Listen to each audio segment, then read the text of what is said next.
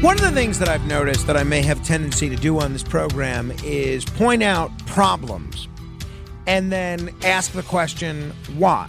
Even though neither you nor I really have any idea why. I'm going to do that again, though, because I suspect some of you have some theories on this, and I'm going to give you mine. I read this article in the New York Times. I don't know what happens. You know, I'm a digital subscriber to the New York Times, and they send me, a daily newsletter, and sometimes they'll highlight articles that are a couple of months old. That was the case with this article, and then it led me down a rabbit hole of researching this. And essentially, puberty is starting earlier than it used to, especially noticeable for girls. And the question is, why? So, New York Times writes that some girls are beginning puberty as early as 6 or 7 years old, an age that has dropped by about 3 months per decade since the 1970s. Now, based on all the researchers that the New York Times spoke to, no one knows exactly what is driving the trend, but it absolutely is a trend. Marcia Herman Giddens first realized something was changing in young girls in the late 80s when she was serving as the director for the child abuse team at Duke University Medical Center. And during evaluations of girls who had unfortunately been abused, I can't even think about stuff like this, Dr. Herman Giddens noticed that many of them had started developing breasts at ages as young as 6 or 7. She said that didn't seem right. So a decade later, she published a study of more than 17,000 girls who underwent physical examinations at pediatricians' offices across the country. And the numbers revealed that on average, girls in the mid-90s had started to develop breasts, which is usually the first sign of puberty, around age 10.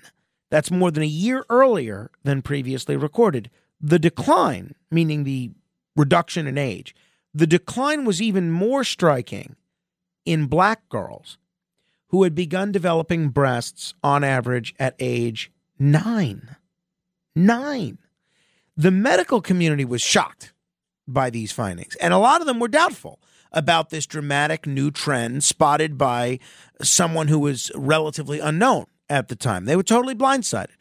But the study turned out to be a watershed in the medical understanding of puberty. Studies in the decades since have confirmed in dozens of countries that the age of puberty in girls has dropped by about 3 months per decade since the 1970s.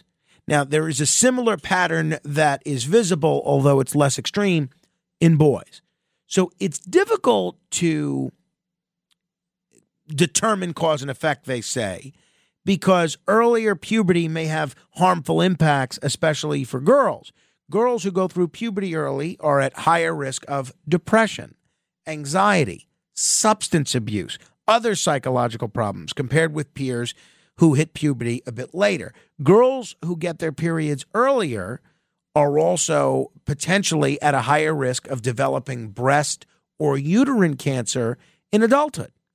So no one knows what risk factor is driving the age decline or why there are such differences among race or gender.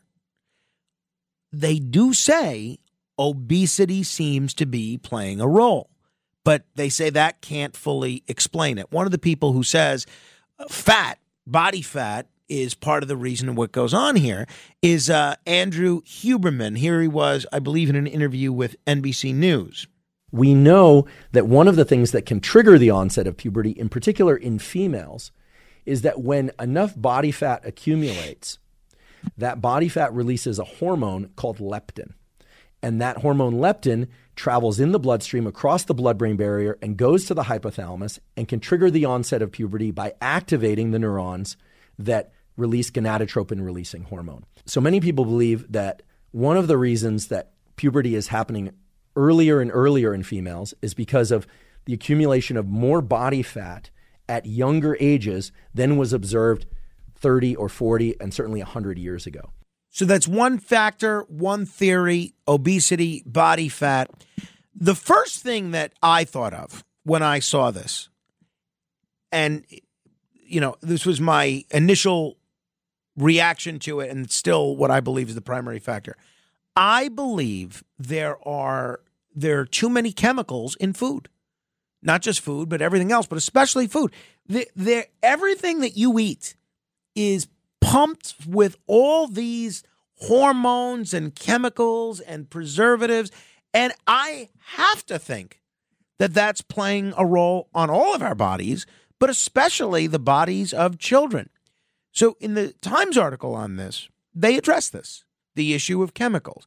In the decade after the Herman Giddens study, they began noticing an increase in the number of referrals for early puberty in Copenhagen, mostly of girls who were developing breasts at 7 or 8 years old. And someone named Dr. Jewell said, is this a real phenomenon?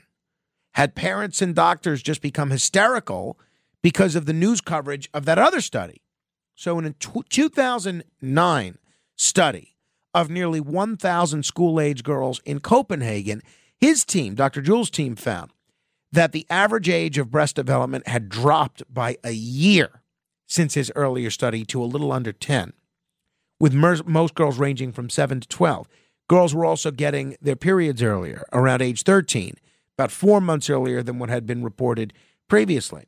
But unlike doctors in the U.S., he didn't think obesity was to blame because the body mass index of the Danish children in that study was no different than it had been in the 1990s. So while American children had gotten much fatter from the 1990s to 2010, 2009, 2010, that wasn't the case in Denmark. And yet, in Denmark, they were still experiencing this early onset, what I'll call early onset puberty. So he believes that phthalates, which belong to a broader class of chemicals called endocrine disruptors, can affect the behavior of hormones, and they've become ubiquitous in the environment over the past several decades.